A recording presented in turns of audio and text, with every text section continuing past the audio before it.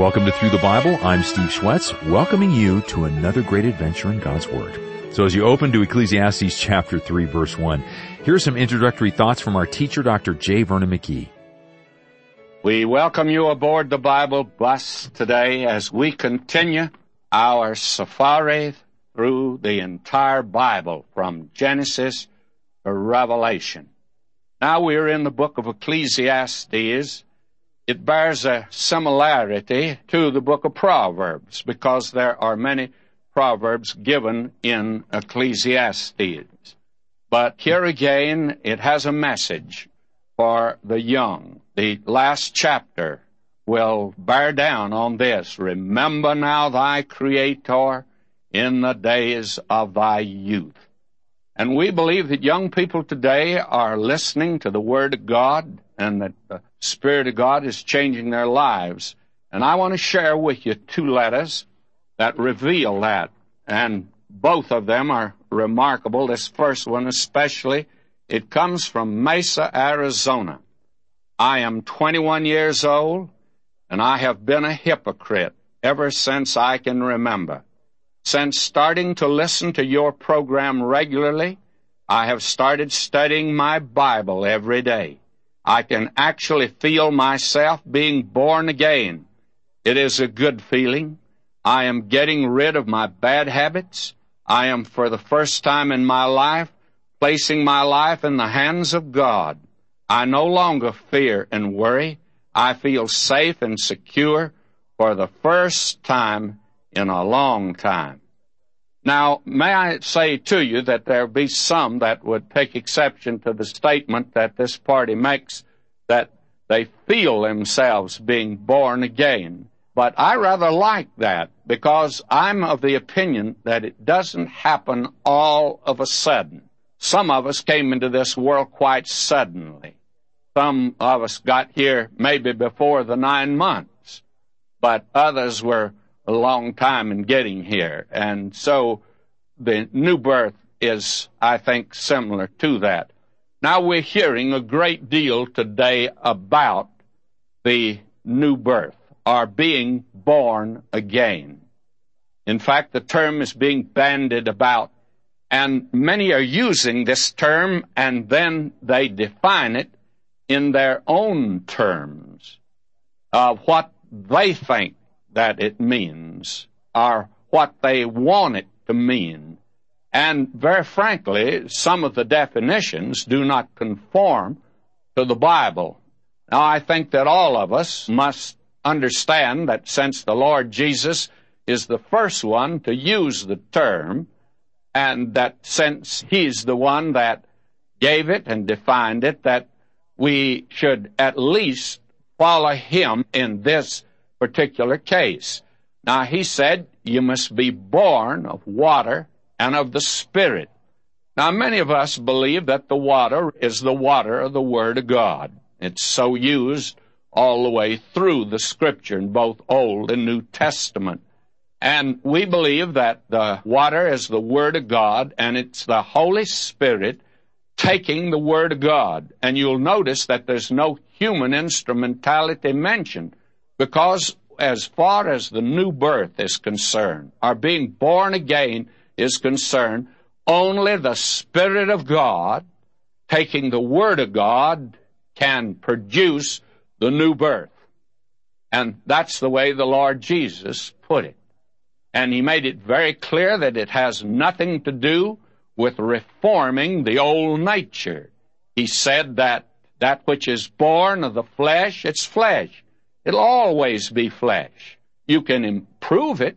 You can educate it. I don't know about you, but I was born very ignorant. I didn't even know my ABCs when I was born. I had to learn them. And then I had to be taught manners. My mother used to have a great problem with me of teaching me manners.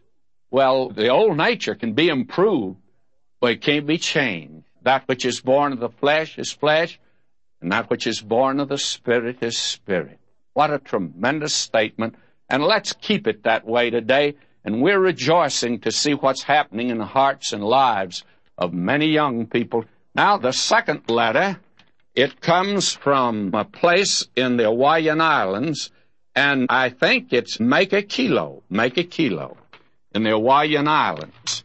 And this party writes, I have been listening to your program on KNDI for about 3 years, and I would like to get on the Bible bus because through your teaching I have found Jesus Christ, and it gave me a new life. And through that 3 years, I have learned that the Bible is the Word of God. Now again, may I say, this is a little different way of expressing what's happened to this individual. This individual, I think, has been born again, and I judge from the letter, I only give you an excerpt, I judge from the letter that it must be a young person. So again, may I say that the Word of God today, and that means all of it, is reaching in and touching the hearts of multitudes and bringing them to a saving knowledge of Christ. Let's pray. Heavenly Father, strengthen and encourage us through this teaching, and then stir the hearts of those who need to respond to your Spirit's prompting today. In the name of Jesus, amen. Here's our study of Ecclesiastes 3 on Through the Bible with Dr. J. Vernon McGee. Now, friends, as we come today to the 3rd chapter of Ecclesiastes, we're seeing that Solomon is making here another experiment in life. He's trying everything.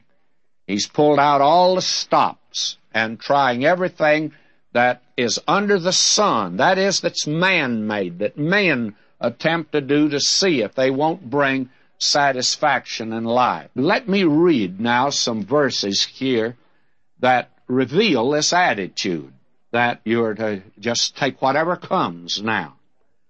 To everything there is a season, and a time to every purpose under the heaven. A time to be born, and a time to die. A time to plant, and a time to pluck up that which is planted. A time to kill, and a time to heal. A time to break down, and a time to build up. A time to weep, and a time to laugh. A time to mourn, and a time to dance. A time to cast away stones, and a time to gather stones together. A time to embrace, and a time to refrain from embracing. A time to get, and a time to lose. A time to keep, and a time to cast away. A time to rend, and a time to sow.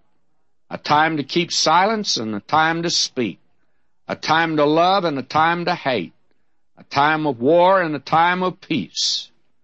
Now, that is the viewpoint as it is expressed. A great many say, take life as it comes. There is a time to get and a time to lose. So you put up so much money and played the stock market, and you lost. Well, that's the way it was to be. There's a time to win, a time to lose. And you were a traveling man away from home, and this woman, she was easy to get, and you invited her up to your room. Well, after all, there's a time to embrace and a time to refrain from embracing. Something came along, I see nothing wrong in that. That's the philosophy of life today. It's fatalism. It's looking at life like that. Now, that is expressed in these words here. Let's move on here. What profit hath he that worketh in that wherein he laboureth? What's the use? Why fight it? If you can't fight City Hall, then join them. You hear these cliches bandied about among men, especially godless men in the business world. This is the way they operate. Many of them make money on this basis. None of them are happy men. They're filled with joy. They're difficult, I think, to live with. I imagine their wives have a real problem. And they're never rejoicing. They have the cocktail of evening. They become sociable for about 2 or 3 hours. After that, it's better to stay clear of them. That is the mood of America today, fatalism. That is the way that many people face life. That's the way they look at it. Now, verse 10, I've seen the travail which God hath given to the sons of men to be exercised in. And I look about me, this man says, and I see people in trouble everywhere. And so if I've escaped a little of it, I just consider myself lucky. That's all. Now, he goes on, verse 11. He hath made everything beautiful in his time. Also, he has set the world in their heart, so that no man can find out the work that God maketh from the beginning to the end. Now, God has let man put the world in his heart, that he might see that there's still room for something else and that the world can never fill his heart here. And a great many men start out, that's the philosophy, I'm going to get all that I can. Life is an orange, and I'm going to squeeze it for all it's worth. And I'll get all that I can. Now, Solomon got the big half of it. He said it didn't satisfy him at all. Now, let's move on. I know that there's no good in them, but for a man to rejoice and to do good in his life. Oh, and there's another group in this crowd, the do-gooders. And said to me on the plane, well, he says, I think a man ought to do the best he can, do good. He says, that's what I try to do. And I tell you, that fellow wasn't doing very much good, but that was his philosophy of life. Verse 13, and also that every man should eat and drink and enjoy the good of all his labor. It's the gift of God. And this fellow said, well, I see nothing wrong in drinking. I see nothing wrong in this at all. And from his viewpoint, it wasn't. This is fatalism. This is the philosophy of men today. Now he says here in verse 14, I know that whatsoever God doeth, it shall be forever. Nothing can be put to it, nor anything taken from it, and God doeth it, that men should fear before him. And now they talk about God's will as primary, but you see, with this viewpoint, the man says, well, if I'm elected, I'll be elected. And I just work on that way of living. If it's not God's will for me to be saved, I won't be saved. You see, fatalism leaves no place for the mercy and the grace of God. And fatalism said God does not hear and answer prayer. You see, it's providence, it's grace, and it's mercy, and God's love that makes life exciting and brings joy into it and gives peace to the human heart. Now we come to another philosophy here at verse 16, and we call it egoism or egotism. It's excessive love of self, and it actually is the individual self-interest, and that is the summum bonum of life. And some of these people are really very good folk, by the way. But they recognize this. Now will you notice what he says here? That which hath been is now, and that which is to be hath already been, and God requireth that which is past. And moreover, I saw under the sun the place of judgment, that wickedness was there, and the place of righteousness, that iniquity was there. Now what he's saying here, all men are wicked. Actually, you can't trust anybody. That's what he's saying here. And this is a cynical view of the human race, but I have to confess that it is rather accurate viewpoint of the human race. Now, he goes on in this vein here. I said in mine heart, and this is verse 17, God shall judge the righteous and the wicked. For there is a time there for every purpose and for every work.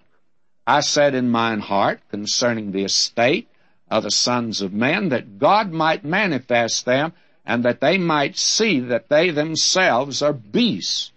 Now, that's not very encouraging. Now, read verse 19 of chapter 3 here. For that which befalleth the sons of men befalleth beasts, even one thing befalleth them. As the one dieth, so dieth the other. Yea, they have all one breath, so that a man hath no preeminence above a beast, for all is vanity. And go unto one place. All are of the dust, and all return to dust again. Now, I'm sure that you recognize that there's several cults that build on this statement, but you must remember, this is the viewpoint of man under the sun. This is the viewpoint of the man who's living for himself, self-interest, and that the summum bonum of life is to live for yourself, to enjoy life. And that's the reason that men get involved in some good projects. A great many men, they get interested in athletics. Nothing wrong with that. And they give themselves to that. And then there are others that get interested in art, and others in literature, and others in music, and they give themselves to these different things. Now, you can see that this is certainly a very selfish viewpoint. This view does not accept, therefore, the optimist's conclusion. You see, evolution says that man was a beast, but that he now has become a man. Now, egoism or self-interest says that man is a beast. And this viewpoint causes the individual, you see, to despise others. And it's the thing that produced the caste system in India and the class system in the rest of the world. It's the thing that has built ghettos. This is the thing that leads to vanity, that makes a man say, I'm better than that man. And he actually believes that he is. And that, after all, we are all going to one place, and we'll all become dust. Now, we're speaking here of the body, and very frankly, here, this is a very pessimistic viewpoint. You're just like an animal. When you die, you die. And that's it. And I heard a man say, he says, why, man's just like a dog. When you die, you just die. And that's all in the world that life is. Well, that's when a man's living for himself, and himself alone. And he's adopted a very selfish, very narrow viewpoint, actually, of life. Or he can stretch that out and become interested in the arts, become interested in these things today, give himself to these things and totally ignore everything else and say, well, after all, why, we are just going to end as a beast, and that is something that, well, makes me want to live for myself right now. And may I say to you, it's that type of teaching, and it's in our schools today. Evolution is actually a form of it, although it says man was a beast, and this says man is a beast. It's just owing about your time periods, and that you're going to die like a beast. You have no soul or spirit at all, and that's the way that this viewpoint looks at life, and as a result, what happens? Well, you come out, friends, with a viewpoint that causes you to live for yourself, because after all, you're just like an animal, and you watch an animal. I watched a bunch of little kittens the other day, and believe me, do you think they had any regard for the other? Why, they played together. Well, when there was something to eat, they didn't mind pushing one little fella out, and the owner of the cats had to feed that little kitten. His brothers and sisters would have let him starve to death, and perfectly willing to. Why? Egoism is their philosophy of life, too. And you see the same thing about little birds in the nest. I tell you, each little fellow is taking care of himself. That is a viewpoint. Man's an animal. And that's the reason today that man's beginning to react like an animal, because he's taught in school. Our schools are teaching that man's an animal. Well, then if you are a brother, then live like an animal. And that's this philosophy of life. Now, will you notice here verse 21? Who knoweth the spirit of man that goeth upward, and the spirit of the beast that goeth downward to the earth? Now, what he's saying here is, actually man's different from the beast. For the spirit of man goes upward, and the beast goes downward, because he's just an animal. Wherefore, I perceive that there's nothing better than that a man should rejoice in his own works, for that is his portion, for who shall bring him to see what shall be after him? In other words, this life is all. This is indeed a modern teaching. You can call it anything that you want to. It's the only thing that's worthwhile is for man to identify himself with his environment, his works down here, actually with the animal world, and to live like an animal. And, by the way, this is the ancient version of the hippie and yippie philosophy, And it came out of our schools, of course. Now will you notice chapter 4, for it continues this. He says here, verse 1, So I returned and considered all the oppressions that are done under the sun. And behold the tears of such as were oppressed, and they had no comforter. And on the side of their oppressors there was power, but they had no comforter. Does this sound to you like any political philosophy today? The egotist, he rebels against the establishment. He's opposed to it. And that whatever exists, whatever is the ruling, is always oppressing the poor. And the poor, very frankly, always get a bad deal. That's no question about that. But that they're being oppressed. And here's where your protest movements all begin at this particular juncture. Now we'll listen to him again. He says, Wherefore I praise the dead, which are already dead, more than the living, which are yet alive. You've heard that one. I'd rather be dead than alive. I wish I were dead. Better to be read than be dead is just turning it around, looking at it the other way. He rebels against the establishment, and he at the same time wishes that he was dead. Death seems to hold no terror for him whatsoever. Now will you notice, he goes on to say, Yea, better is he than both they which hath not yet been, who hath not seen the evil work that is done under the sun.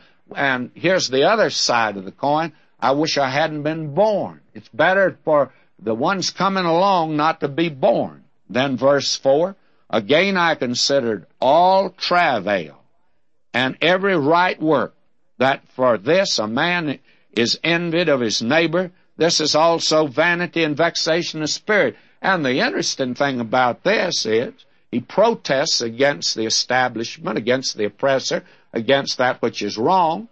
But what about it? What about the man doing right? What about the man who is trying to? Well, that's no good either. You're wasting your time in that field. I tell you, this is really a pessimistic viewpoint of life. The fool foldeth his hands together and eateth his own flesh. What does that mean? Is he cannibal? No. It means that actually he's not willing to do anything to protect himself, won't work for himself. We have developed quite a society like that today. Want everything given to him. Now will you notice verse 6? Better is a handful with quietness than both the hands full with travail and vexation of spirit. Now, very candidly, you get in some good points here. I would say this is a very good point. This man here, of course, he wants to do his own thing. But it's better to have it that way than to have it the other. Verse 7, Then I returned and I saw vanity under the sun. Any way you go, it's wrong.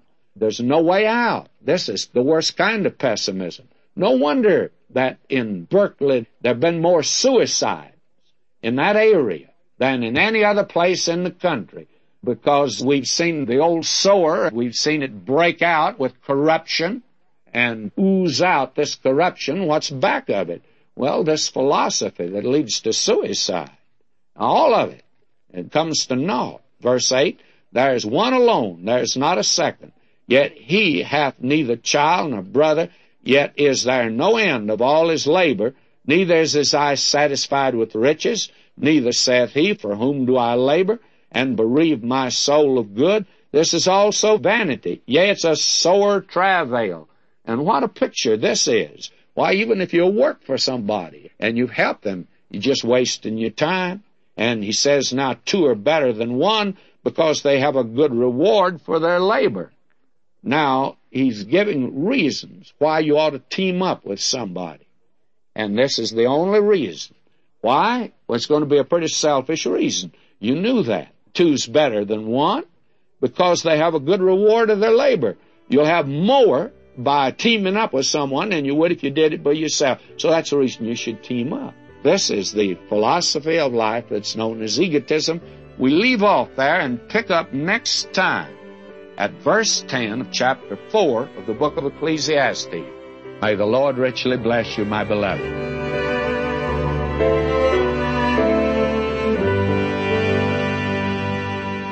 Be sure to join us next time for more great teaching in the Old Testament book of Ecclesiastes. Until then, to be in touch, call us at 1-800-65-BIBLE or visit ttb.org. Jesus made it all to Him I owe. Sin had left a crimson stain, He washed it white as snow. Today's study is always available, free to stream or download, thanks to the generous and faithful investments from your fellow Bible Bus travelers. Just go to ttb.org or download our app to listen again anytime. As always, we'd love to know what's God teaching you.